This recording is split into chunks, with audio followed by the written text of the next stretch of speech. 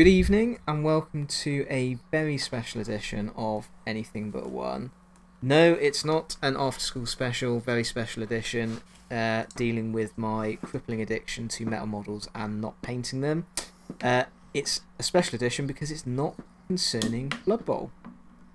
Which is why 12man is missing, because as soon as we said it's not involving Blood Bowl, he stormed off in a huff and won't come out of his room.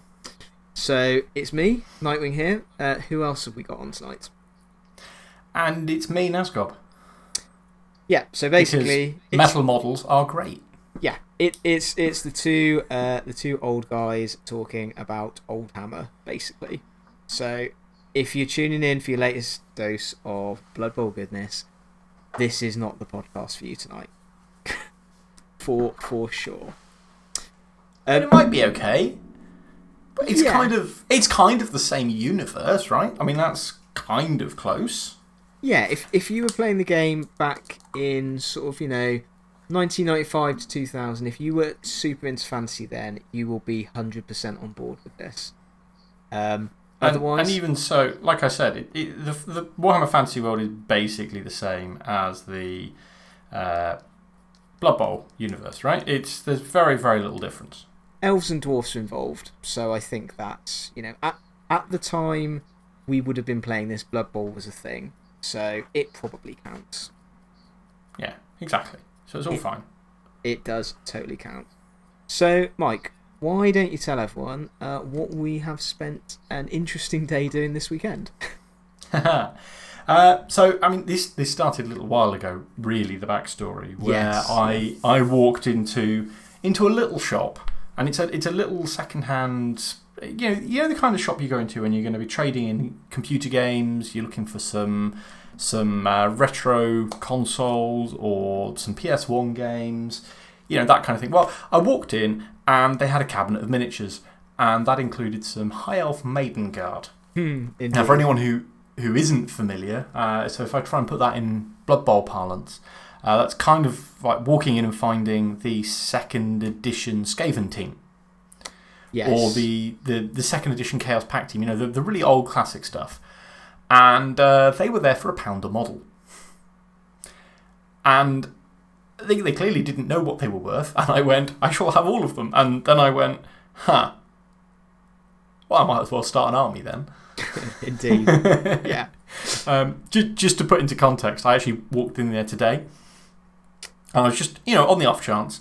And there was this little squig, and he was £3, and I thought, I'll have him. Not really thinking about the fact that it was the classic Squig Hound with Mohawk. Oh, it's a great model as well. It's a fantastic little model. It could do with stripping. But, again, £3. You just keep an eye on your local stores, because every now and then they pick stuff up. And, some things they overprice. Like they've got a mint-in box of the plastic Dark Elf Warriors, for which they want £32. Now, yeah, not so keen, but every now and then you find a bargain worth looking at. I know you have particularly good luck in charity shops. Oh, charity shops are an absolute goldmine. Yeah, well, yeah. They can be, or they cannot be, but I have had some charity shops and boot sales. Pro tip for anyone looking for old Warhammer stuff. Great. Oh, boot sales. Great I've never yet had luck at a car boot sale, and I desperately want to.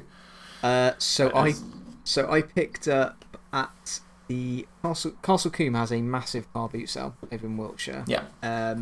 They do it once a month-ish, and probably this would be about probably 8 or 9 years ago. I picked up what was basically, it was a suitcase full of models for £40, which was a complete Dark Elf 3rd edition Blood Bowl team, a complete Escher Necromunda gang, and a whole load of Metal Orcs and Rogue Trader Space Marines. And I was like, this is a bargain. I've now spent all my money. But I still walked away going, yeah, well, happy with that. As you would, to be honest, because that is absolutely a bargain. Yeah, for sure. So Matt knew I was starting to do this. And to be honest, regular listeners of the podcast may be aware, but Matt and I are starting to do some sort of thing like, I've got a dwarf army. I'm like, okay, cool. Well, we should probably try and have a battle. And then we sort of started thinking a bit longer, and like, well, there's this campaign pack called Grudge of Drong from classic Warhammer. So this would be, I think it was originally released in 5th edition just.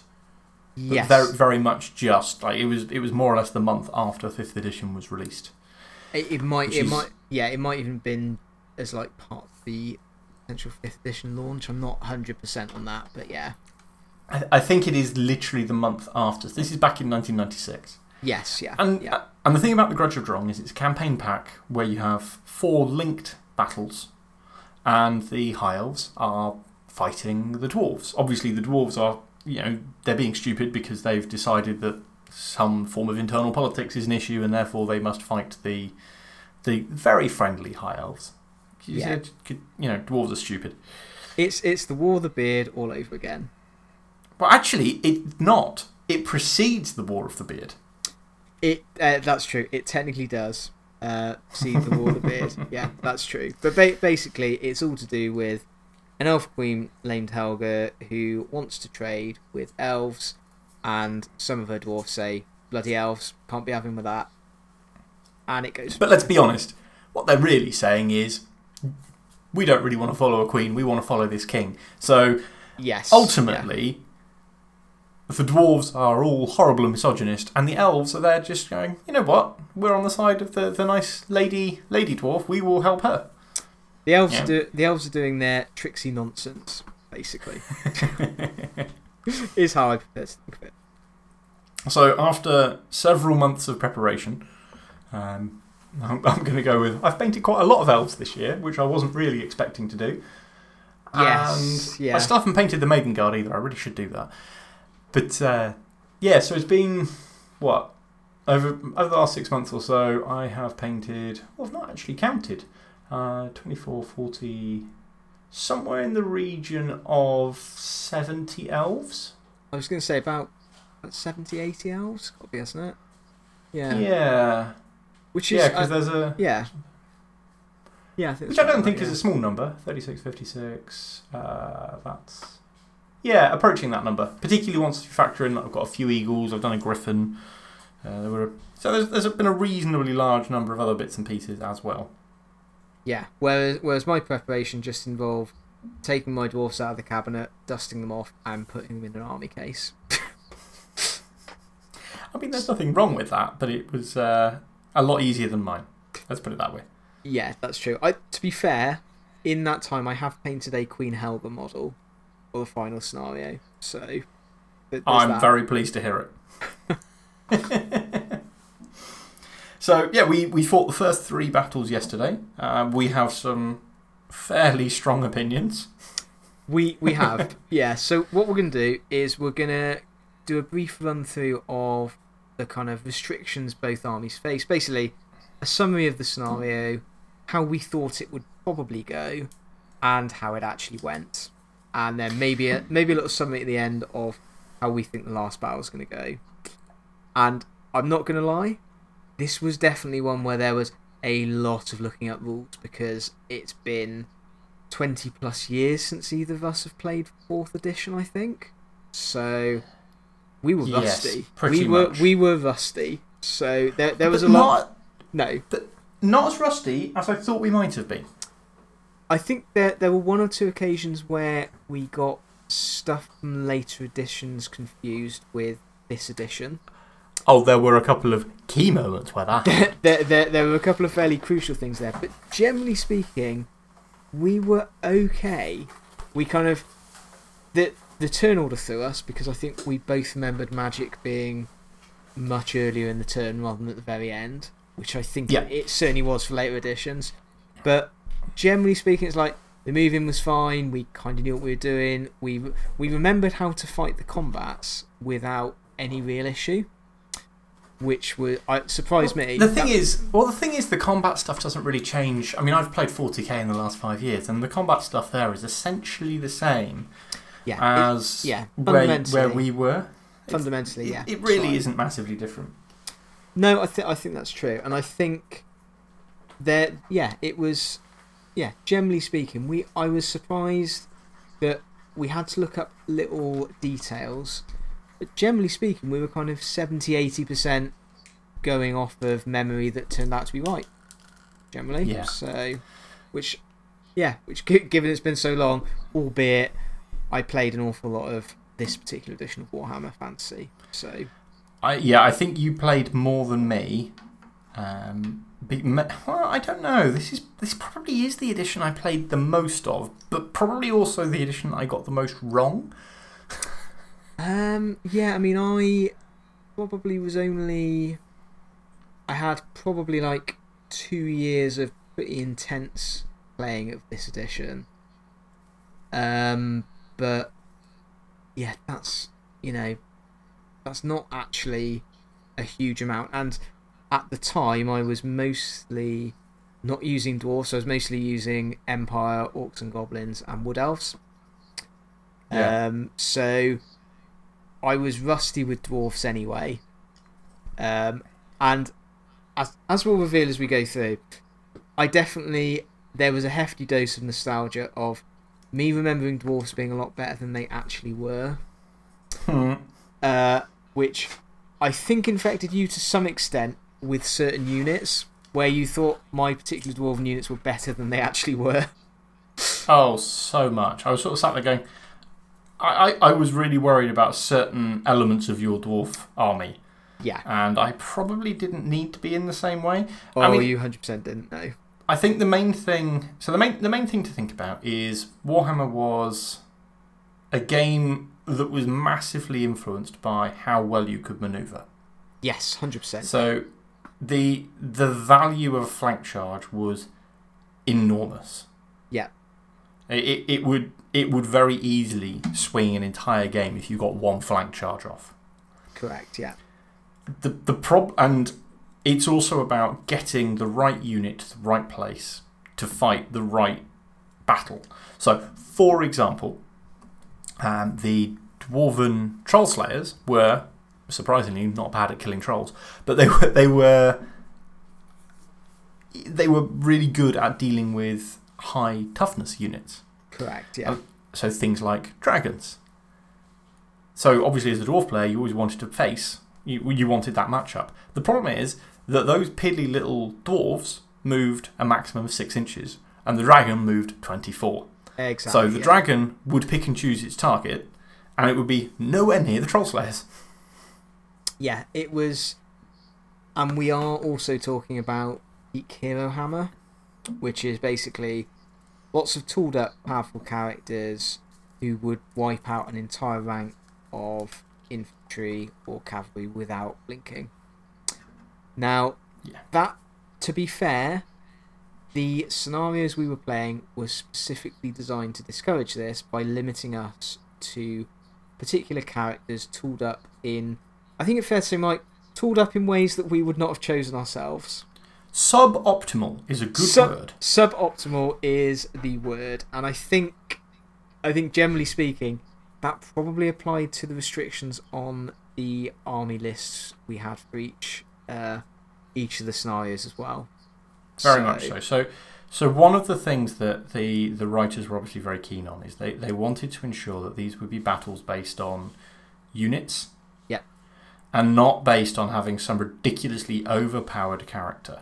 Correct, yeah. So again, just to take the Blood Bowl analogy, I would actually suggest that the latest version of Blood Bowl is the closest that we've ever come to Hero Hammer. No, that's not true, because earlier editions probably did more stupid things because the Star Players were very, very cheap then. But compared to BB 2016, Star Players have become cheaper and they've gained more abilities and more wonkiness. And this era of Warhammer was very much like that. So it was all about, how can I get Griff into my army? How can I get the best, the stupidest, the most powerful special characters back then, or just normal characters with lots of stupid abilities, and cram all of those in to do the stupidest things. Yeah, this was the era of equivalent, effectively, of a Blood Bowl team turning up with Griff and Morg and a load of chumps. And you didn't really expect your units to do any actual damage. apart from provide a rank bonus and a standard for the character who would actually be doing all the killing. Yeah, essentially they stop the leading. Sorry, you've got your general. You don't want to have him on his own because he's going to get shot, so you put him inside a unit of chumps and they get him into combat, and then he carries the day all on his own. Yeah, and I think it was one of the things where, in theory, it balanced, because if you're tooled up high elf general, charged into a unit of orcs or whatever, he could probably kill 3 or 4 by himself, no problem. But assuming, as most units would be, it was a sufficiently large unit with a standard, that wouldn't actually be enough to defeat. And they probably wouldn't run away. But if your general had a big unit of elven spears behind him, that would negate the numbers effectively, and then those 3 or 4 casualties would probably cause the orcs to run away, and you win in essence. Very simplified, but that was ultimately what we're talking about. So the Grudge of Drong and restrictions are specifically designed to basically give us, I would say, suboptimal, underpowered characters. So it should, in theory, be the units that carry the day. Which, does prevent certain issues. So we'll cover. Yeah. Yeah, let's go into the first battle. That seems like the best thing. So the battles are linked, and the victory or defeat in each of those will then have an impact on subsequent battles. So basically, the overall victory is decided in the 4th and final battle, which was your big climactic affair.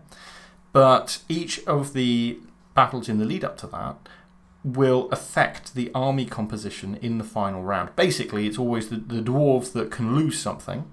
Yes. So if the dwarves lose any of the battles, then they lose opportunities in their 4th composition for the final round. Correct, yeah. So it's basically, so the first battle is effectively the elves going, don't mess with us. We're drawing a line in the sand. If you cross it, we are going to have a fight. And a load of drunken dwarves turn up and cross that line in the sand, and they have a fight. And what is hilarious is they are actually drunken dwarves with rules for what happens if they are drunk. Now, obviously, different times, because that's not a thing that would be done anymore. But the fact that they'd thought that through, and they did commit to the bit. Yeah, and I think, to be completely fair, it did. The game we played, it actually had an impact, but the actual table is basically a sort of modified Orc Animosity table of the time, which is on a 1, they just stand there being sick, doing nothing. 2 to 3, they can act normally, and on a 4+, they basically stumble drunkenly forward, which is actually an advantage, weirdly. Yeah. And they'll stumble further forward based on how big the unit is. So it does reward large units. Yes. Again, just to continue that previous thing. Exactly. Yeah. Now, one of the things that, like we said, is that there's a limit to your army composition as well. So some of the best high elf units, so things like maybe Dragon Princes or repeater bolt throwers, massive... our only war machine, really, which was quite accurate, quite effective, and just sort of efficiently sits there. Should efficiently just sit there and kill things. Stupid bloody bolt throwers. More on that later. They should just sit there and do their job. But I can't have any of those things. And similarly, on the dwarf side, I can have unlimited numbers of warriors and miners, and only a single unit of missile troops, which for any dwarf army is not great, and also strictly limited on basically the units of elites, which is also limited. And it's worth noting at this point, so this was, I think, 1,500 points apiece. Yeah. And you didn't get a single war machine, did you? Nope, no war machines at all allowed. Just a single the whole unit. Point, yeah. The whole point of your army is that you can have war machines. That's kind of what the dwarves do. Yeah, restricted to a single unit of missile troops, and probably the worst missile troops as well, to be honest. Does not bode well. Having said that, and I think when we were mentally gaming this scenario out, the fact that the dwarves all hated the elves, we thought would probably have a pretty big impact. Yeah, so hatred had two fundamental impacts. The first one is the first round of any. So, whenever you're fighting in combat, you roll to hit and then you roll to wound. And essentially, both of those are 4-up rolls, which means that only 1 in 4 of your attacks is likely to cause any damage. Fairly significant, because that means that a lot of these combats are low scoring affairs. Yeah, the thing about hatred is it lets you re-roll that roll to hit. Yeah, it should, in theory, from a Math Hammer point of view, it should give you probably an additional wound per turn. Yeah. But even more importantly, so dwarves are already quite hard to get rid of. They're all leadership 9, which means that if you want to try and make them run away, the dwarven general, if there's a chance they'll run away, you take a leadership test, which is 2d6, and you have to roll equal to or under their leadership to make them stay. So as leadership 9, they don't tend to run away very much anyway. But with hatred, it's leadership 10. And it's never modified. Yeah. It basically means that you're always rolling 2d6, looking to get 10 or under. Even if you lose combat by, 20, whatever. It's pretty solid. Yeah. Because when you lose a combat, your leadership should be modified by whatever you lost the combat by. So if you lose the combat by 7, and it's a dwarf, the leadership is suddenly 2. So you need to roll snake eyes to not go anywhere. Yeah, and I think looking at the scenario in advance, we kind of thought, well, dwarfs aren't going to run away. Assuming they get into combat, the attrition should favour them. Yeah, and actually destroying a unit in a straight up combat is quite difficult. Very difficult in this edition of Warhammer. It generally was cause enough casualties for them to run away, and then follow up and kill them. If I had things like a lot of magic. Oh, but wait, dwarves are very good at countering magic. But, hypothetically, if I had access to a lot of magic, or if I had access to a lot of the tricks that high elves can do, I thought, okay, maybe I can destroy some units, because that's how you gain victory points, that's how you win a battle. Yeah. But these things were just not options to me in this one. No. So, effectively, you had a level 1 wizard, I think, wasn't it? Yeah. And I had basically a general who effectively had a big axe, which let him hit first. Which, to be honest, useful, but not what you want, especially because he could not turn down challenges. Yeah, but also, I mean, it helps if he actually ever gets into combat. Yeah, well, they are dwarfs, so so that was how we thought the battle would probably go. That proved not to be the case. I won't go into too much detail because I don't think it's worth it. There are a couple of highlights. One was a very jammy series of dice rolls meant the Silver Helms were reduced to just hero and champion on a standard shoot response, which was when you charge, your opponent gets to declare various responses, and one of the things we said, or one of the things that happened was, okay, I'm going to charge your crossbow, and he's like, I'm going to standard shoot. And I sort of worked it out and thinking, I should, at most I'm going to lose 1 here because it's quite hard for him to hit me. You were hitting on 6s or something. I think it was hitting on 6s, wounding on 3s, you were saving on 6s, I think, something like that. Yeah, and suddenly my unit just disappeared. Yeah, and to be fair, your hero and champion did eventually munch through the unit, but in effect, they took each other out of the game because you played no further part, that unit played no further part. Yeah, pretty much. And so, despite the unmodified leadership 10, I still managed to fail a fuckload of break tests. Yeah, so Yeah, that was. I think it's fair to say that your poor dice rolling is extended to Warhammer. So there were.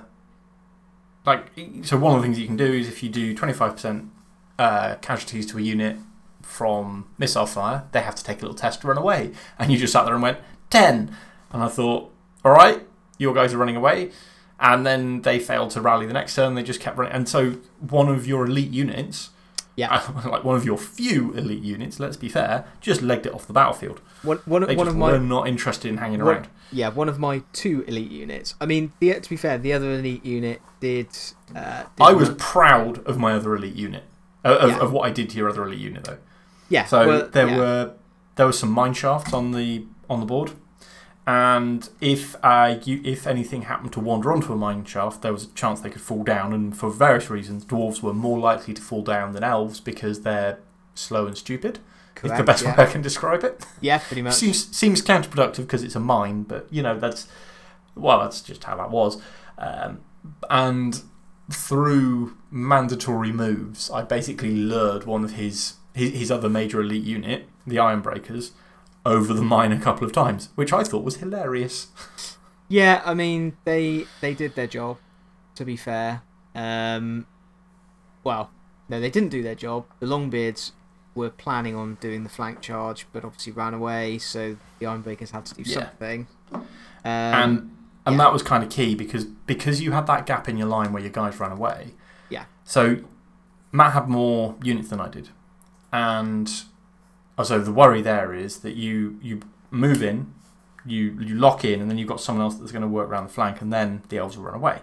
Yeah. But because I scared away his elite unit, there was no one to do the flank. So those 2 units just locked in combat, and I managed to win enough elsewhere that I got the edge, and I managed to win the battle overall. Yeah, well, I think as I pointed out at great length afterwards, when you actually look at your average dwarf warrior against the average elf, you should be winning every time, which is not great for me because I had forgotten in this edition, dwarfs are bad. Dwarfs are very bad. So it's weird. So basically, on paper, so there's a thing called Math Hammer where you're calculating the averages. So what happens if I have 20 dwarf warriors versus 20 elven warriors? You can sit and work this stuff out, and I mean technically it means that certain units are better than others. It's all to do with things like damage output, for example. Exactly. Yeah. Now, realistically, dwarven warriors are actually slightly better than elven warriors. Because they've got higher toughness, they've got as good an armor save. They're as good as. Basically, they are equal. Apart from the fact that dwarves have a higher toughness, which means they're more survivable. But elves always go first. Yeah, and that more than compensated. Going first is better. Going first is just better. Particularly because in this edition, when you fight first and you kill something, your opponent doesn't get to strike back. So if you've got, say, 5 guys fighting. You have a unit of 20 with 5 guys in the front. If one of those dies, your opponent only gets to fight back with 4 of them because you've killed one of them. Yeah. It just adds up very, very quickly. Yeah, statistically speaking, it basically meant that our 2 largest units were just locked in combat until the end. Not really. You were chipping away a couple of my guys. I was chipping away one of yours, sort of thing. But because of my hatred, I was sticking around. My other unit rolled disastrously on the break test and ran away. So I rolled disastrously on the armor test and then disastrously on the break test and ran away. So it was a solid elf victory, which, looking at the rules before, we thought probably the dwarves should edge. But actually, when I kind of worked out and thought, I'm restricted to warriors and miners, that's actually not that great. I think the only thing I would have done differently is I probably should have bought more miners, fewer warriors. Because they're cheaper? No, they're more expensive, but they come with heavy armor as standard, whereas warriors are light armor and shield. So it's actually the same save in combat, but miners come with double-handed weapons straight away. So I'd be hitting back harder, because I'm going to strike last anyway. So that being the case, I may as well ensure that anyone who is striking back is going to be doing strength 5. So I think maybe there's an argument to be made that you should be having spears. Spears let you fight in more ranks, therefore you have more people to fight back. It mitigates that thing of striking last because you're more likely to have someone left alive at the end to strike back. Well, again, we played that out though. If I'd taken warriors with spears, I would not have been able to use my shields to save. Yeah. So I'd been saved on 6s, so... You can still use that to save. No, you can't. Yeah, you can, because that's how high elves work.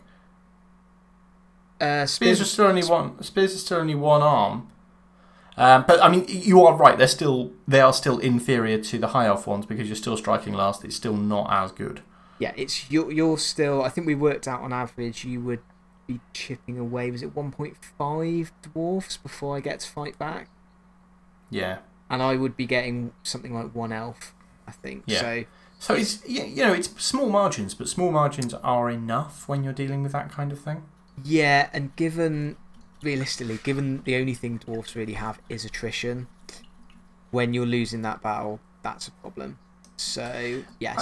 I'd be interested to know if that's the same against anything else. So, the thing about elves is elves and dwarves are very similar because all of their guys are better than anyone else. So, if you take like your basic elf spearman, it's better than your basic human spearman. So, against humans, for example, are dwarves then better off? Or are you screwed because they're so much cheaper? No, dwarves are better off. Dwarves are better off against humans. Dwarves are better off against orcs generally because orcs have the same initiative. Yeah. So you're rolling off, and again, you're both toughness 4, but you are weapon skill 4 and better armoured. So you have an advantage there anyway. So it is almost, in a slightly perverse way, the Dark Elf and High Elf armies in particular are kind of the best anti-dwarf armies. Because they're so fast. Yeah, Wood Elves less so, because Wood Elves operate in a different way, and Wood Elves don't generally have big ranked up units that they can match up against you. No, but Wood Elves are filth for a whole other reason, and that's because they can outshoot the dwarves. Exactly, yeah. Whereas High Elves and Dark Elves are very much... You can have big units of, reasonably cheap, certainly as cheap as dwarf warriors, and be at least as effective, if not more so. And you obviously have a speed advantage. So the first battle was a loss, which meant I will not be able to use more than one war machine in the final battle, which is that's painful. Clearly not great. But I will say, this was a fairly close battle. There were a couple of points at which it could have swung. Very much so. This could easily have swung either way. Yeah, because you at various points did have to take a couple of break tests. Yes. Had they gone differently, could have been a different game. So that it was one of those where, even though I think both of us were lumped with, as we said, suboptimal forces and suboptimal characters, they almost balanced out. Yes, I think so. I think that this one is quite a good battle. Yeah. Whereas the second battle was dull and boring, and we couldn't see any way for it not to be dull and boring. Not without radically changing it. And by radically changing it... So, just as a rough example then. So, what we were dealing with here was the dwarves are summoning some reinforcements. Yep. And they are getting a runesmith to come over and help them out. Now, this is kind of the dwarf equivalent of a wizard. Yeah. He's actually kind of an anti-wizard, but still... and he's important because he makes the dwarven magic items. So, if he is not present for the final battle, he the dwarves get very few magic items. Yeah, which is pretty significant, I think. It is. One other thing to note as well is that dwarves always dispel on a 4+, which is great. But I was a little bit fortunate in the first battle that the spell you rolled was only really useful in close combat. And by the time your wizard got in close combat, I had used Destroy Magic to destroy his one and only spell. Which I chuckled at, even though it was it would have been quite dangerous in combat. But I wasn't. It would have done a lot of damage. I wasn't overly worried because it was literally you would cast it and I would either dispel it or fail to dispel it, and the next round I would dispel it and then you would cast it again.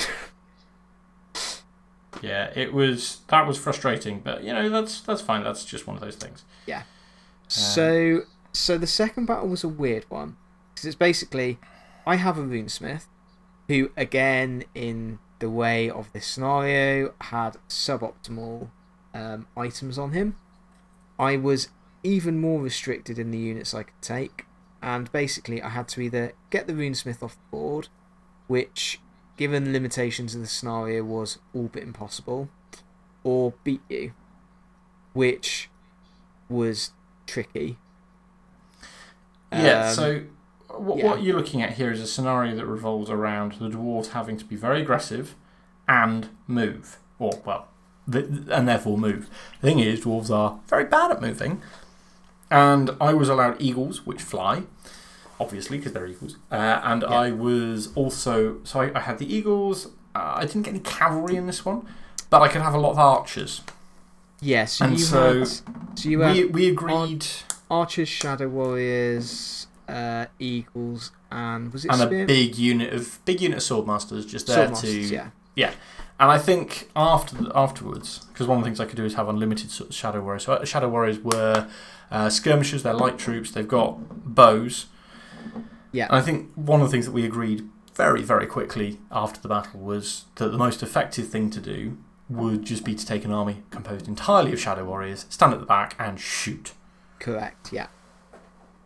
And I think at that point there was no way that the High Elves would ever lose at all. They just literally wouldn't lose. No. And similarly, I could have precisely 4 units.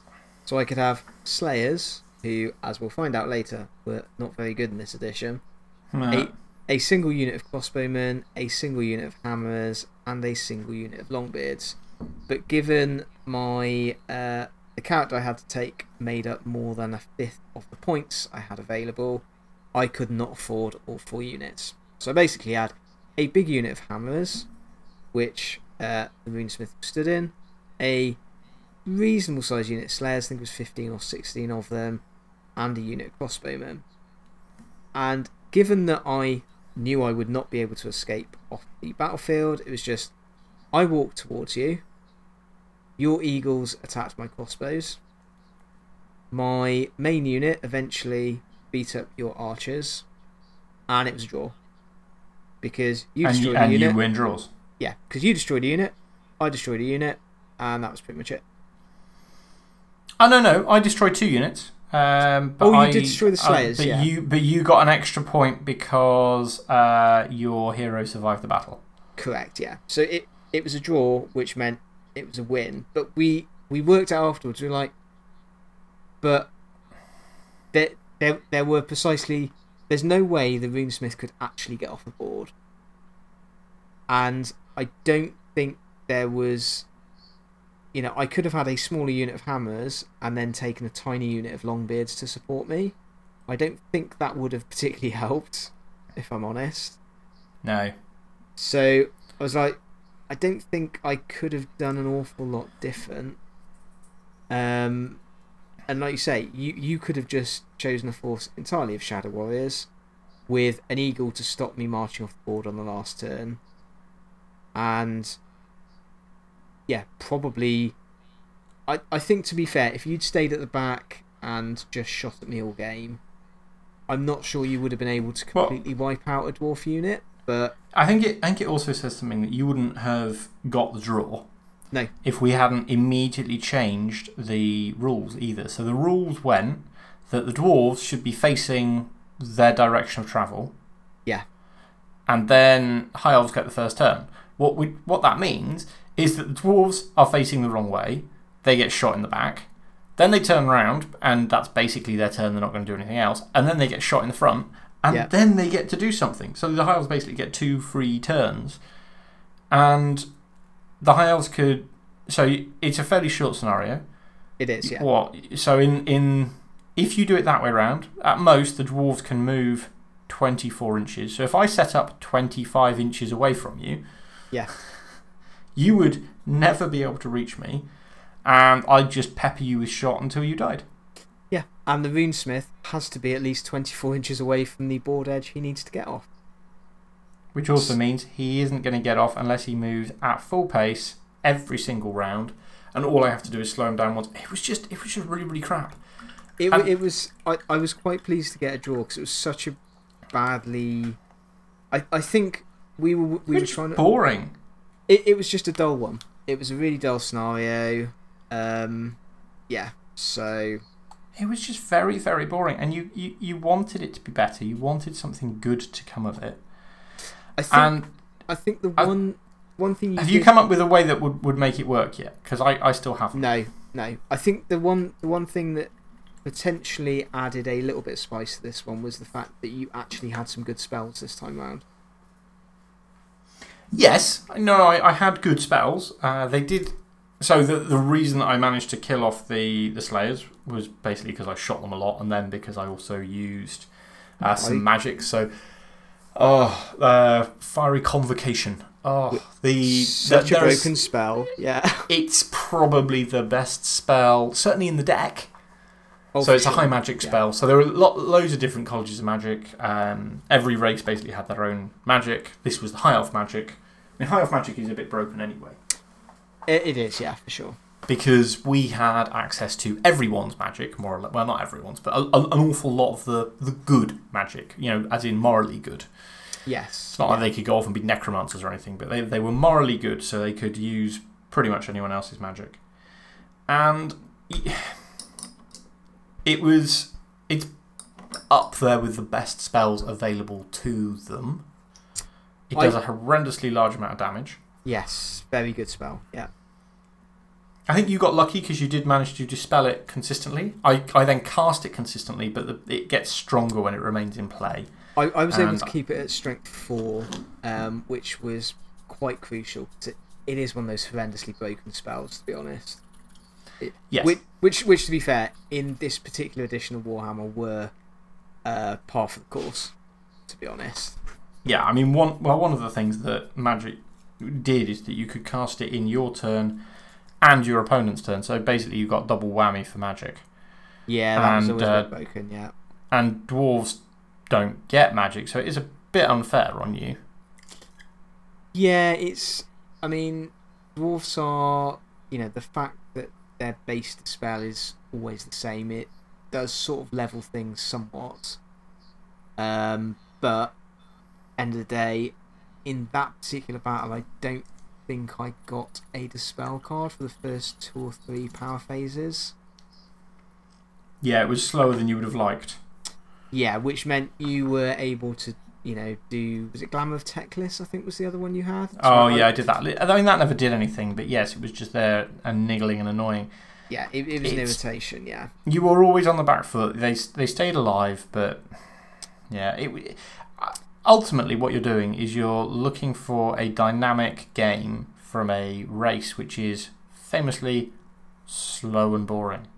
Yeah, so it was a. The only way. Yeah. I've been thinking about the scenario a lot because it's definitely the worst. The only thing I can come up with is if you reverse the roles in some way so that it's the elves having to break through the dwarven line. Yes. Yeah, potentially, yeah. I think that'd be because that becomes a bit more interesting because at least that's a thing that they can do, and the dwarves are a defensive army, so that's playing to both sides' strengths. Yeah, I mean, if you had a similar. I mean, to be honest, yeah, if you had kept it like 1,000 points, but again, had a similar sort of thing going on, there could be interest there. Potentially, I think that's, if you've got like a road and the High Elves have to, travel off from one board edge to the other. You're fast enough that you can do it, but you've got to kind of fight your way through a thin line of dwarf sort of thing. That'd be potentially interesting. But I think it's fair to say that neither of the first two scenarios plays to the dwarf's strength.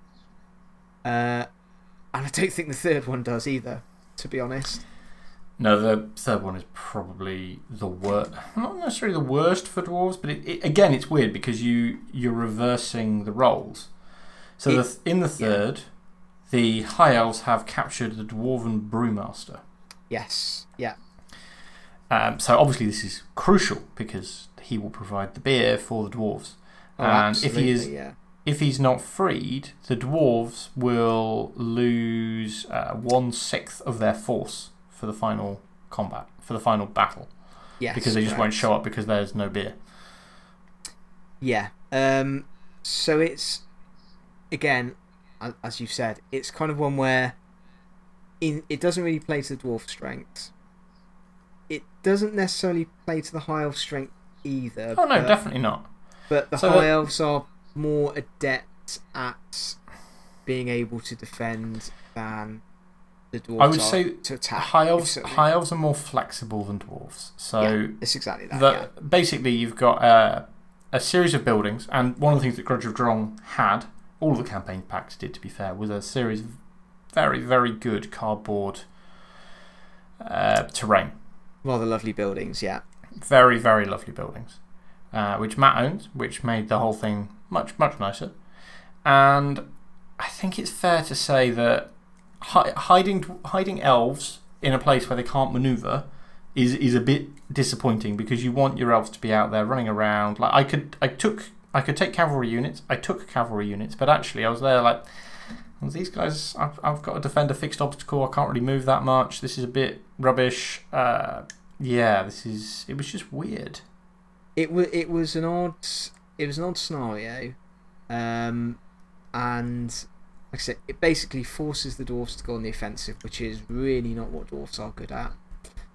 And again, it was another one where the restrictions on me were I could take a unit of hammerers, a unit of slayers, and then warriors, crossbowmen, thunderers, and a single war machine. And again, that's not what you want to be picking a dwarf force from. No, you want as many war machines as you can possibly get. Yeah, pretty much. So, and also, I was unable to use a gyrocopter because that would have been my favoured. For that particular scenario, that would have been the favoured. I was going to say, that's not normal because the gyrocopter was rubbish. No, but for this scenario, the steam cannon alone would have been worth it. Yeah, because it's fast and it just goes and breaks up terrain, doesn't it? Effectively. Yeah, it's the large flame template, strength 3, but no armour save. Which, would have made a mess of either of your large ranked units. Yeah. So, and I think this probably comes into another point which you hadn't realised, but over the course of this game you did realise. Slayers are terrible in this version. Yeah, so I'd always been working on the assumption that dwarf slayers are very, very, very scary. And I don't know if this is because I've played a reasonable amount of 6th as an orc. I was going to say coach, general. Yeah. So I played a reasonable amount of 6th and 7th. And so I had higher toughness units, and I just didn't want to be anywhere near those things. Or possibly it's just, the propaganda. Yeah, well, because you think things like Gotrek Felix, the Troll Slayer books, the Troll Slayers are the best dwarves. Yeah, I mean, to be fair, in 6th edition, they're still unbreakable. They still have the always wound on a 4+, but crucially, they have 2 hand weapons. In this, basically, a unit of light cavalry charged in the side and kept them pinned for the entire game. Because, as I pointed out, I was like, no, in this edition, Dwarf Slayers are terrible. If you were playing them in a kind of fixed battle, you use Dwarf Slayers in lots of tiny units because that is their best use of being unbreakable blocks against enemy movement. Yeah. A bit, or you use them in a Uber, 30 Slayer unit, which is quite scary and attracts a lot of attention, while your other dwarf units can just go around doing damage. Yeah, because they should be holding my guys up, they should be getting in the way, they should be stopping me doing the things I want to be doing. So, one of the things in this scenario is you get to set up a flanking force. Yes. Now, you set up your Slayers as the flanking force, which, to be honest, is probably the right move. I don't think I'd fault that, but the problem is you could only have one unit out there. So, I knew that you were going to hit a flank. I didn't know which one. So I put a cavalry unit facing each flank, knowing that, worst case, I'd be able to charge you before you got to where you wanted to be. Yeah, and the other thing which was interesting in this game is that our war machines, the wonder weapons of the elves and dwarves... Oh, good lord. Mine was naff. Well, I mean, to be fair, mine was pretty diabolical, given that your Dragon Princes had 5 barrels launched at them, and due to my poor artillery rolls, only a single one actually hit buggers. Oh, look. No, you got 2. Did you get 2? They definitely legged it at some point. No. I was down to 3. I was down to 3 because otherwise they wouldn't have run away because you wouldn't have killed enough. No. I killed 1 with the organ cannon, and then the crossbows killed 1 of the remaining 4, and you failed the panic test. The organ gun destroyed precisely 1 because 3 of the shells hit the ground straight away, which admittedly is the best time to roll the misfire, and the other one just didn't reach you. And that was literally, and the next turn it misfired and was out of action. And your bolt thrower, I think first turn didn't hit, second turn it hit but it didn't wound, and it was only, I think, in the third turn that it actually started to do some damage. I think it's only killed 2 dwarves total. Yeah, and bearing in mind, that's theoretically amongst the best war machines either of us have access to. I think it's not theoretically. It is one of the best war machines in the game at this point. It's excellent. As is the organ cannon, given its strength 10 with no armour save. But the point is, I think it's fair to say they both underperformed somewhat. They were both terrible. And so this is one of those moments where being unfamiliar with the differences between editions did hurt you a bit. Because one of the things that I was really worried about was your war machine blowing me out from behind the walls I was hiding behind. And yeah, turns out that Matt had a different expectation of the rules and didn't think he could. No, I think I was working off a later edition rules where a big solid wall that his troops would be hidden behind would stop cannonballs. But that, as it turned out, was a later edition thing. And it also meant that I went through the gap in the wall rather than just attacking the wall itself. Because again, I think I had unrealistic expectations about how good the defended obstacle bonuses were. Oh, no, to be fair, they are good. They are definitely very good. But, yeah, I think you'd. So, just to try and put this one in picture, with the Slayers out of the way going down the flank, what the dwarves have to do is they are coming to attack a defended obstacle. You've got 2 buildings with a wall running between the buildings, which I think most people will be able to picture. And there's a gap in the middle, which is probably, well, it was wide enough for 2 units to come through. Yes, yeah. What the challenge for the dwarves is all of the elves are going to be hiding. So, do you come to them? Do you hold back and blast with your artillery?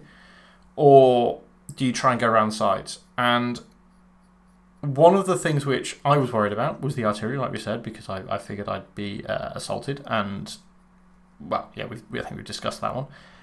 But what Matt was thinking is that getting over that barrier is going to be difficult. So if you charge someone who's hiding behind a barrier, they become very hard to hit. And they are effectively blocked from being hurt too badly in combat. Yeah. The thing is... I was going to say, and the other thing I was bearing in mind on this was I was 24 inches away from my objective. Yeah. Which is 4 turns marching, basically. And this was a 6-turn scenario. Yeah. So I figured the time it would take me to potentially beat you in combat at the wall and then climb over the wall would then mean I wouldn't be able to complete my objective.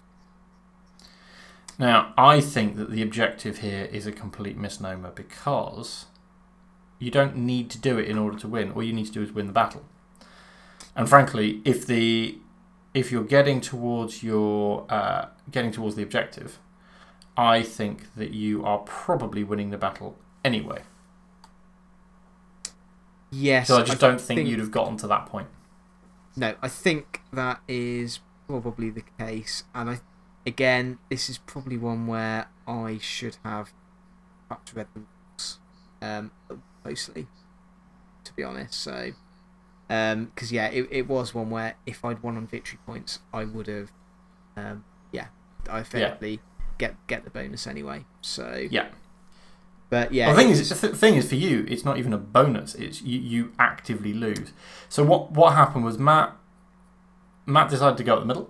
So, he had two big units that came right up the middle. I want to say that they were both, or one of them certainly was your elite unit, wasn't it? Yeah, it was basically the hammers and the warriors. Yeah, and after the fact, we sort of discussed it and decided that if the warriors had decided to go through the archers, even though they were behind an obstacle, because there's so much importance on things like the rank bonuses, which the archers don't have because they're a smaller unit, and they weren't set up for combat. They're set up for shooting, which is a very different thing in this edition. They'd have legged it. They'd have legged it, and the dwarves would have come over the top as well. Yeah, I think what I probably should have done in hindsight was march the elite unit up to the gap. Yeah. And then 2 warrior units attack walls. Yes. Which, yeah, it was a bit weird because the Swordmasters actually ended up underperforming against the warriors. They didn't do anything special at all, did they? No, and I think they actually lost a couple to the champion, didn't they? Yeah, they weren't great. But then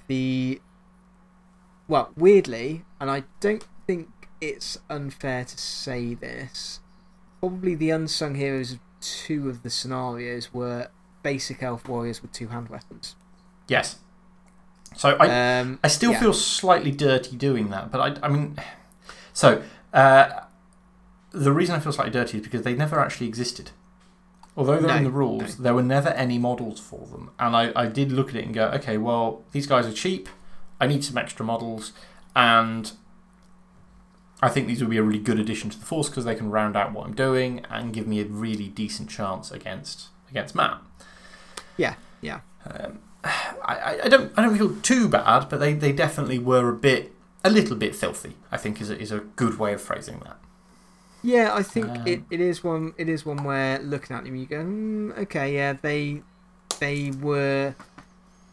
It probably helped that they perhaps slightly overperformed as well. I think it's because in both occasions they charged. Yeah, exactly that, to be honest, yeah. And the trouble with them is if you breathe on them, they die. I mean, they are not designed to do anything other than kill things. If you breathe on them, they die. The champion had a potion of strength, which makes you massively effective for 1 turn. Yes, yeah. So there's just not a lot of stuff that they're going to be offering. Yeah, if they get hit. True. If they don't get hit, they're absolutely fine. And that was the game I was playing, which is as long as I get in there first, and then they ideally act as either a flanking unit, or certainly I didn't want them to be operating on their own because I knew that in a prolonged combat they would lose to your dwarves. I just didn't expect them to stay alive for long enough. Yeah, I think, again, I think it is one where looking at it, yeah, it kind of played into the fact that the elves were always going to strike first in a combat, meant that if you got the charge, Yeah. you were always probably statistically likely to kill enough that it was going to be at least a draw. Yes. And yeah. And so that was really good. I think the other error was simply around, can you straddle a wall? So you advanced up the gap, and what I'd done the previous turn was to move a couple of things around, which meant that I had a unit that literally just climbed over the wall to charge you. Yeah, and again, I had no idea you could do that. I was working off later editions of, you can't do that. And I was like, oh no, he absolutely can do that. That's perfectly legit. So yeah. And I was sat there. I did actually look this up. I found the photo in question. One of the reasons I was confident I could do it is because I'd watched it be done. I mean, this is not to say that actually the White Dwarves were always accurate in terms of the rules, because they definitely were not. Oh, they 100% were not, no. It was quite common for them to get things, let's face it, massively wrong. But I remembered, oddly enough, Dwarven Warriors, although they were Chaos Dwarf Warriors, not Dwarf Warriors, I had it slightly wrong, straddling an obstacle in a battle report in White Dwarf. Okay, yeah. And so what happened was his 2 units came in the gap, and at this point they don't hate me anymore, so their leadership's modified. I charged him in the front with my general and with another unit. I think it was that was the warriors, and then the spears hit you in the flank. And I think I killed, say, 5 dwarves, and you killed maybe 1, maybe 2 in comparison. But the difference is the rank bonuses that you'd normally have, you didn't have. I had rank bonus of 4, I think. So I won the combat by, say, 7 or so. Your leadership's down to 2. Oh, look, you ran away. I charge you down and kill the unit. And the neighbouring elite unit, which then potentially can panic because someone ran away, did. And that's what, for you, 1 in 6, I think, for them to run away in that fashion? Leadership 10, because the general was with that unit, yeah. Yeah, so literally should never happen. Did happen because, your dice are always impressive. Yeah, it was one of those where, like I said, we discussed it often, so I was like, I had forgotten how bad the dwarfs are in this edition, and made even more so by the restrictions on the scenario. So I am looking forward to the final battle. I fully expect to lose the final battle. I have no intention of doing anything else. However, I think we are planning on probably we're going to try maybe like a 6th edition at some point.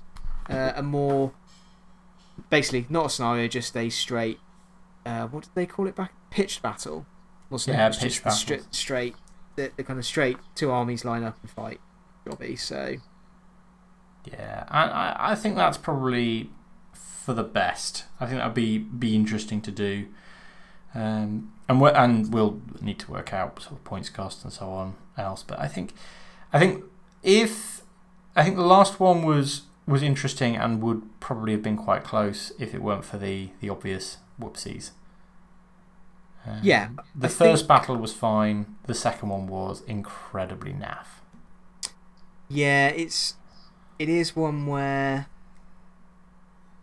yeah, I don't think that the fact that kind of the first and third battle could have gone either way, realistically, suggests that they're probably not terribly balanced. Like I say, we both complained numerous times about how crap our heroes were in each scenario, to be honest. Oh, yeah, so there's nothing that you would just not equip your characters in that way under any circumstances. I was going to say, your hero in the last battle, who was mounted and did not have a lance. Yeah. Which was a particularly egregious error, to be honest. So. It's just stupid. Yeah, you're on a horse, you have a lance. That's what you do. I just didn't understand why.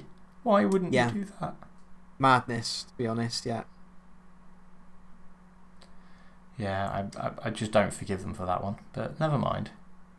yeah, it's very very random, to be honest. So incredibly so. But yeah, it was enjoyable playing some old school Warhammer, and I'm looking forward to the slightly larger scale old school Warhammer we're going to do at an indeterminate point in the future as well. So, I need to paint some more elves first. I haven't got enough yet. Well, I have the models, to be fair, but I don't have enough painted. Yeah, it's realistically, it's not going to be for a couple of months minimum, I would have thought.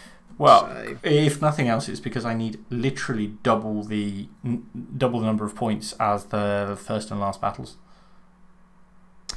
Yes.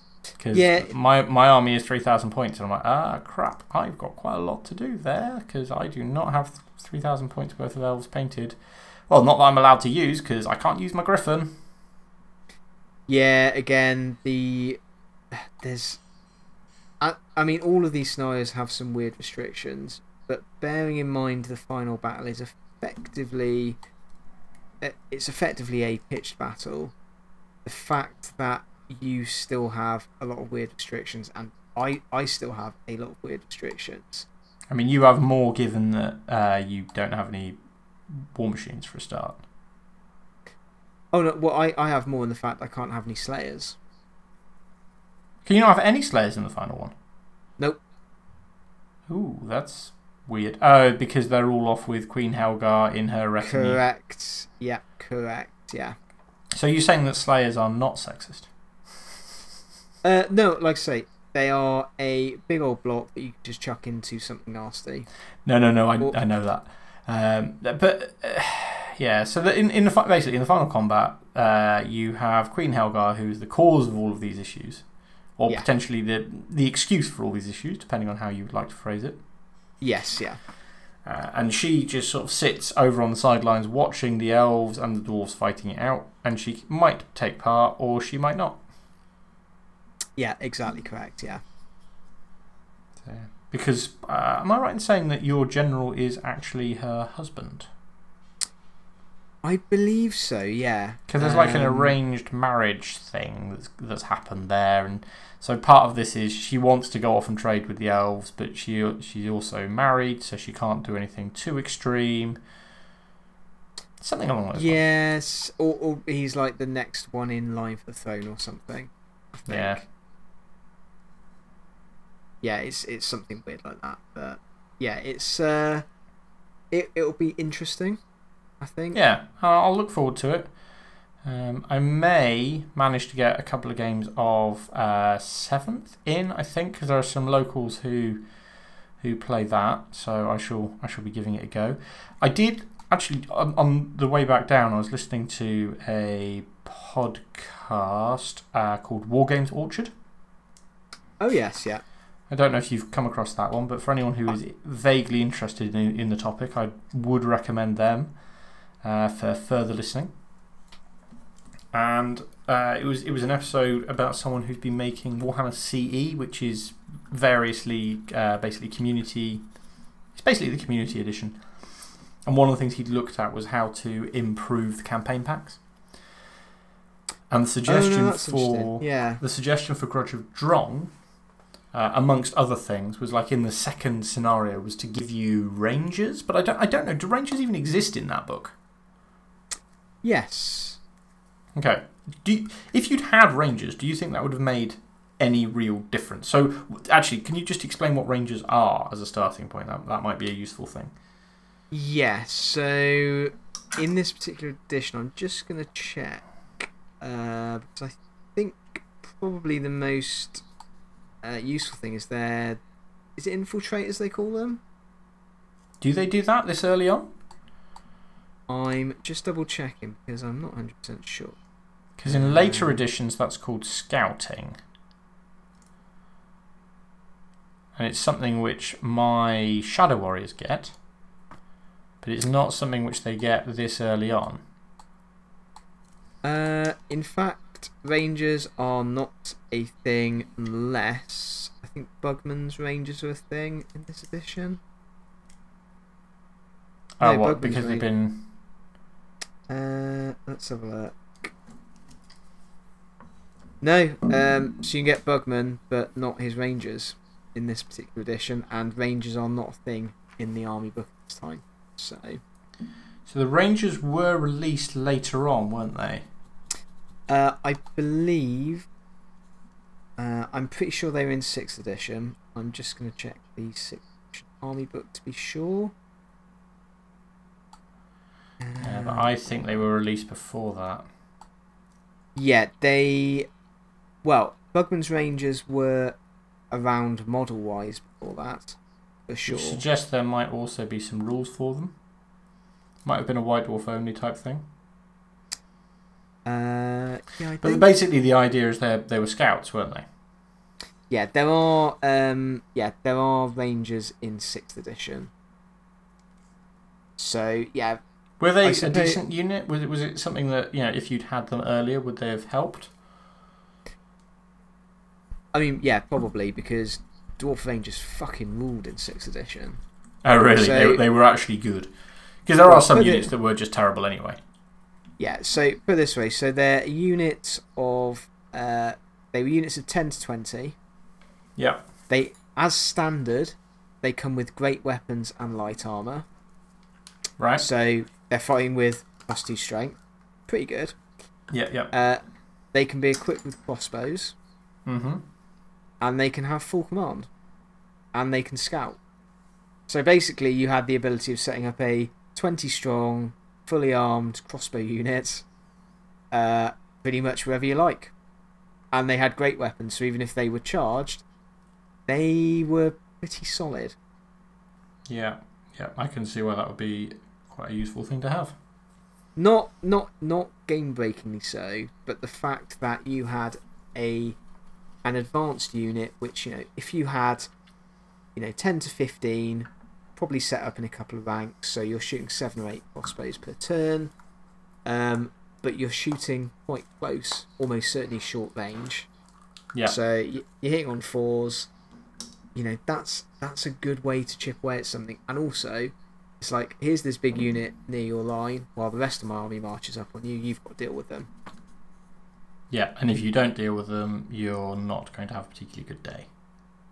Yeah, well, that was the same edition as well, where you had so miners could appear anywhere. And again, I think it was from turn 2 on a 4+, they turned up on any table edge. So you could go, right, here's my unit of 20 rangers with crossbows right in front of you. On your second turn, a unit of 20 miners, also heavily armed, etc., is popping up in your deployment zone. Deal with it. Yeah, it's quite unpleasant. I mean, the miners could obviously technically not turn up at all. That happened on occasion, but... well. These things happen. It did give dwarves more options. So I can see, actually, if we were to refight it as a 6th edition army, and that second scenario did have a unit of rangers, well, I suppose the only thing it would do is potentially slow you up from slowing me up, if you see what I mean. Yep. Which meant, I suppose, it does give the Runesmith a chance to actually get off the board. Yeah, so that he would have a better shot of escaping. Yeah, it basically would have meant escaping would be a viable option rather than just not an option at all. Okay. Yeah, I think overall what we're deciding is these were that one was very one-sided. They were all quite limited. Yes, for sure. They're interesting fun, but they're not something that you would do all the time. I do still love the narrative form of play, and I do much prefer objective games over anything else, but I recognise that High Elves were always very good at objective games. Yeah, well, High Elves were always a fairly flexible army. Because they were just very good generally, I know that. But yeah, well, the thing is, High Elves were one of the armies where you could have a High Elf gun line. You could have a High Elf, elite cavalry force. You could have a massively strong infantry high elf force. I mean, based on some of our escapades in Total War, Alex will not be at all surprised that in 6th I had an all cavalry high elf force. So I had a 2,000 point army where literally everything was on a horse. Apart from what was on a dragon. I mean, yeah, that's pretty solid and entirely legitimate there. And it just meant that your entire army would just go, right, I'm going over here now. Yeah, that's going to be a problem, isn't it? Yeah. It's rude. I quite liked it. Some of my opponents disagreed, but it's. Whenever I'm playing these games, I like the idea of mobility and being able to move to where I want to be. That's the thing that I want to have control over, and it's why I gravitate towards teams like Wood Elves. It's why we were chatting yesterday about my escapades with humans. I find humans to be considerably more fun in Blood Bowl when there are 2 catchers on the pitch. Oh yeah, because they're significantly better, aren't they? So I don't know if they're better, because they are definitely weaker, but it's just the fact that I can suddenly have the players exactly where I want to be. It's that flexibility. And maybe it's because I'm not actually that good a Blood Bowl coach, I don't know. But having players with the movement means that I can respond to situations. And some of that is offensively, and some of that is defensively. It does give you a lot of options, and it does, I think, help that human catchers are not just useful for the scoring ability. They are the fact that they can, for example, have sneaky get does make them quite useful. Yeah. Yeah, exactly. I mean, actually, that's quite dirty. It's funny, but definitely. I've seen it. It's fun. Because especially I've used it a couple of times now. Yeah, I mean, with the changes sneaky get, you basically foul, run away again. Foul, run away again. That's absolutely the game you play with those, and it's brilliant. Yeah, like I say, it's the game you play because it's a game plan that totally works. So, got to go with that. Yeah.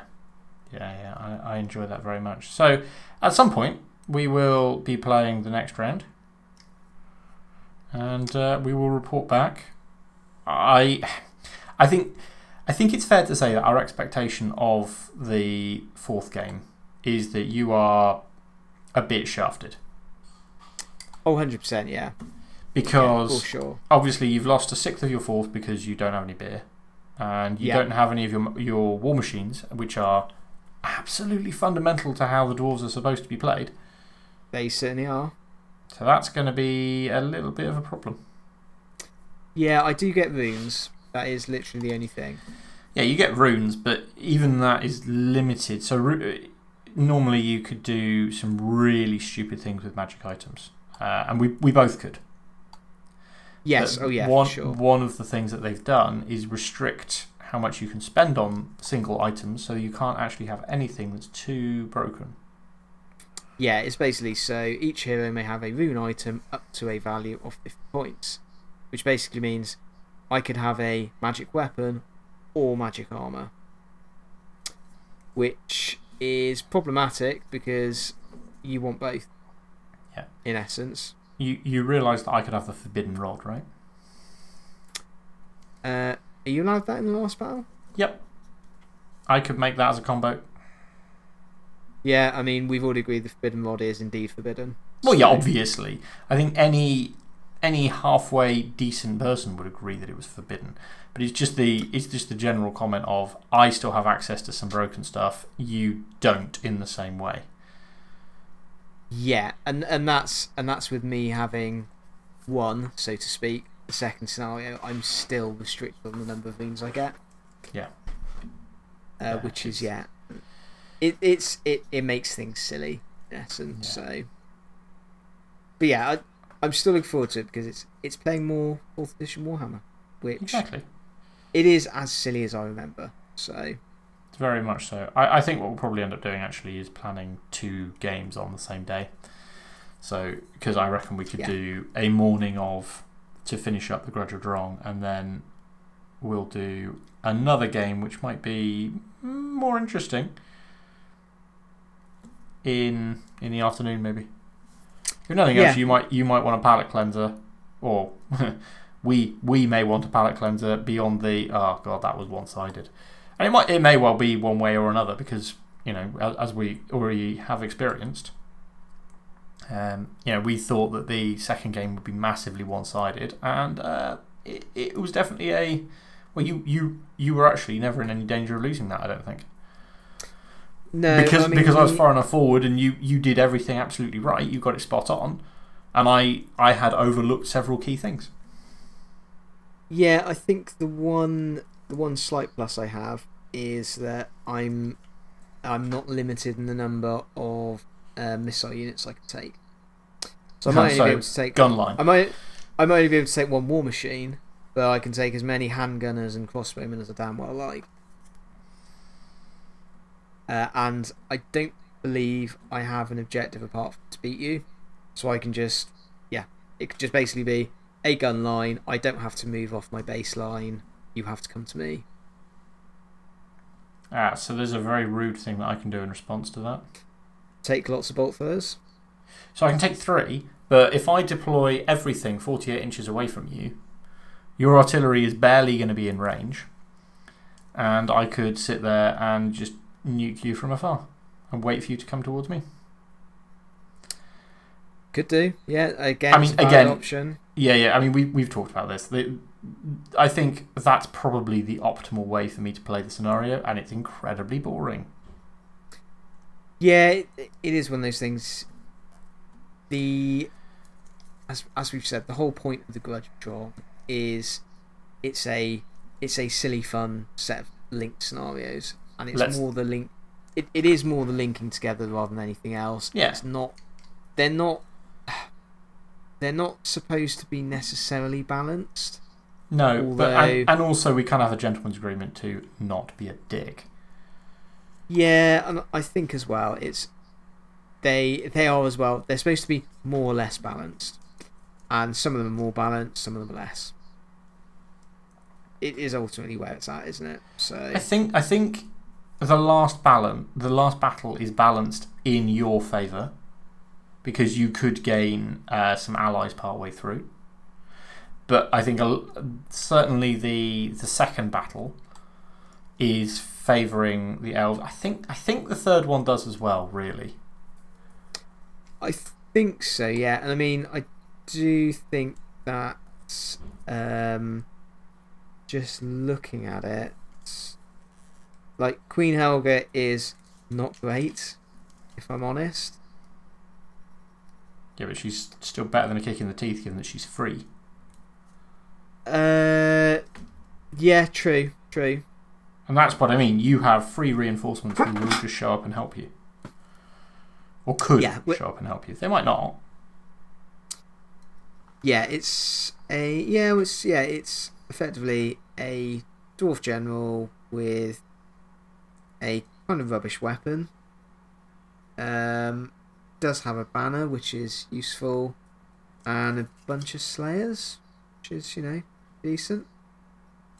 Yeah, I mean, they're not going to be. They don't break, and ultimately, as we said, if you have a decent hero in this edition, it doesn't entirely matter what the unit is doing, because they will. All they need to do is carry the hero into combat. Well, I think the issue is it's entirely random, actually, looking at it. Oh, that's horrendous. Yeah, she only shows up. She only changes sides on a certain die roll, doesn't she? No, it's even worse than that. So the Troll Slayers are. It's D6 times 100 points of them. So that could be a horrendously large unit. It could also be 7. So it will be between. So it's somewhere between 7 and 70, is what you're telling me. Pretty much, yeah. And if it's 70, I'm just going to throw a couple of small units at you to slow you down. Yeah, I don't want you anywhere near real combat with those. Well, technically it's between 7 and 42, I believe. Oh, is that the. Okay. Working out correctly. But I could have Slayer champions in there as well. How many Slayer champions are you allowed? Up to 3. So I could have a Giant Slayer, a Dragon Slayer, and a Demon Slayer, I think. Well, that's actually pretty good then. Because I'm guessing part of the issue on the other, when you've had the Slayers in the other one, is you didn't have the champions. Oh no, the champions are kind of rubbish.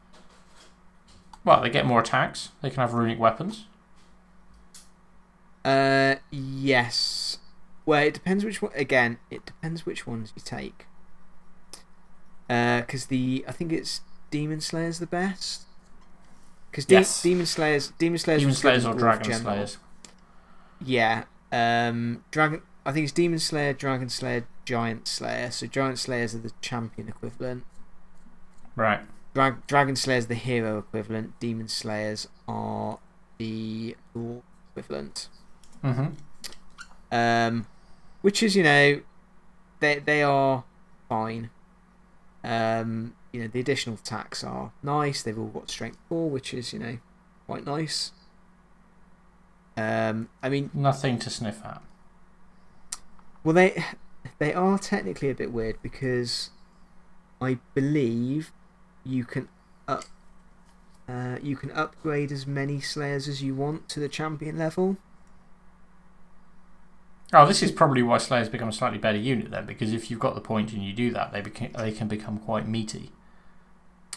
Yeah, but a unit of. So technically, you could have a unit of 5 Demon Slayers. Which is then very, very, very expensive. That's 1,000 points. It's quite funny, though. You can't. But a unit of 5 Giant Slayers is still 300 points, I think. Odd. And that's for 3 1-wound champions, which are no better than normal Slayers and still don't have armour. That is the ultimate problem with all of these, isn't it? They don't have armour. But at least once you get up to the Dragon Slayers, aren't they toughness 5? Yes, and they're 2 wounds Dragon Slayers as well, because they're heroes. Yeah, so that I might be more tempted by.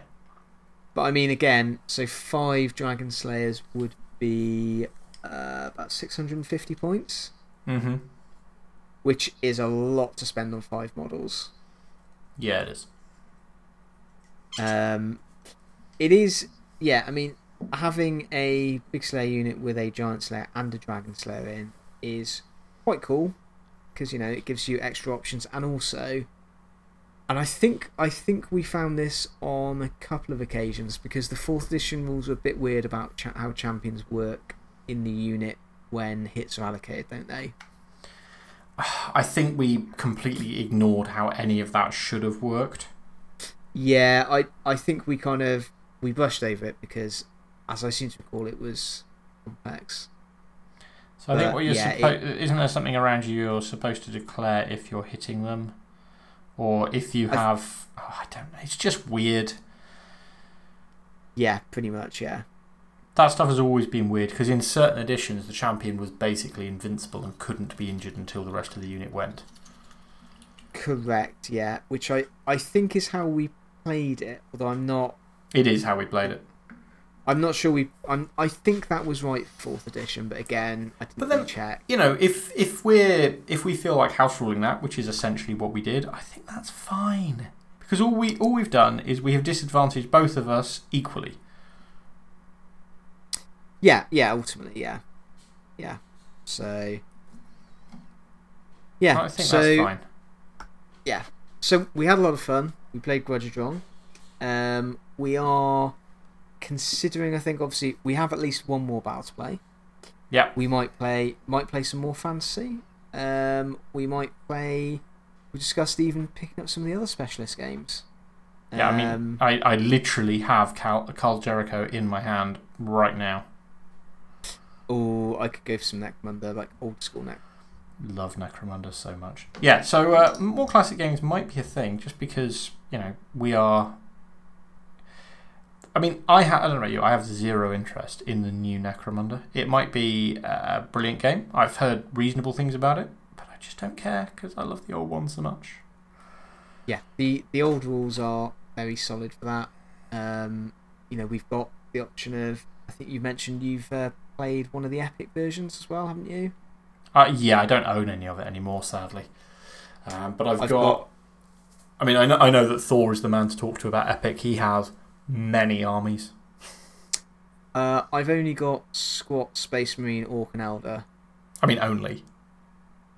And I mean, I could build pretty solid armies for each of them, to be fair. Weirdly, Space Marines are probably the smallest. And then War Master. Again, I've got a couple of armies. So which you said you're starting to look at with Rubik. Yeah, we're slowly painting them. Yeah. Always into. So I think my two favourites, and probably the one that I played the most, was Mordheim. Because I've got Mordheim. Yeah, it's good fun. Because I picked that up as a box. I can't remember when. At some point, I ended up with the box, and I just adored that game. My crowd was very much a fantasy crowd rather than sci-fi, so we didn't end up doing Necromunda. We did Mordheim, and I've played so much of that. I've still got two of my gangs. That's actually where my Shadow Warriors are based. Yeah. So I think I've got. I'd be very happy to Sisters do of that. Sigmar, I think, for that. Yeah. They were good fun. Battlefleet Gothic as well. Yeah, I've still got a few Cobra class destroyers, I think, for that. Yeah, great models for the Imperials. Yeah, yeah, pretty good as well. So I mean, anything involving torpedoes in that game is just hilarious. Yeah, that's by looking to my left, I can see literally a shelf full of, I think it's my Chaos Fleet. Yeah, it's my Chaos Fleet. So I have an even larger Imperial fleet. So yeah, I can provide enough ships for a very solid Chaos Fist Imperial. So, which, to be honest, is probably my preferred random thing, because I've played very, very few games of that. I think beyond when it first came out and they had all the rules printed in the White Dwarf. Yes, yeah. Which was great. I love the fact they did that. Oh yeah, the little cards models, they were fantastic, and they gave you enough of the basic rules to go, here's a fully playable game that you can have a lot of fun with. And my gaming group and I had a lot of fun with them. Yes, because of course you did, because they were great rules. Yeah. But yeah, so yeah. I think possibly that once we've done this, that would be really good fun. Yeah, if we do, we will 100% talk about it at length. I'm sure we will. Possibly too much length. We will talk about it though. So apologies, because if you didn't enjoy this, sorry. there's more to come for sure. There is absolutely for sure more to come. But I think there are probably a reasonable number of people out there who have got something out of this. At least I hope so. Yeah. We will be back reasonably soon with the official episode 100. We've got something lined up which I'm really looking forward to, actually. I think we are recording that in a couple of weeks, so that should be coming to you by the end of September, hopefully middle of September. Yes, correct. That's right, yeah. Yeah. So, anything else you want to close off with then? I don't think so, no. I think we've covered an awful lot of ground there. Yeah, I think so. Actually, the only thing I did want to close off is just as a reminder that sometimes a 1 is a good thing. Yes, it is. It certainly is, yeah. Well, we have been anything but a 1. What could go wrong?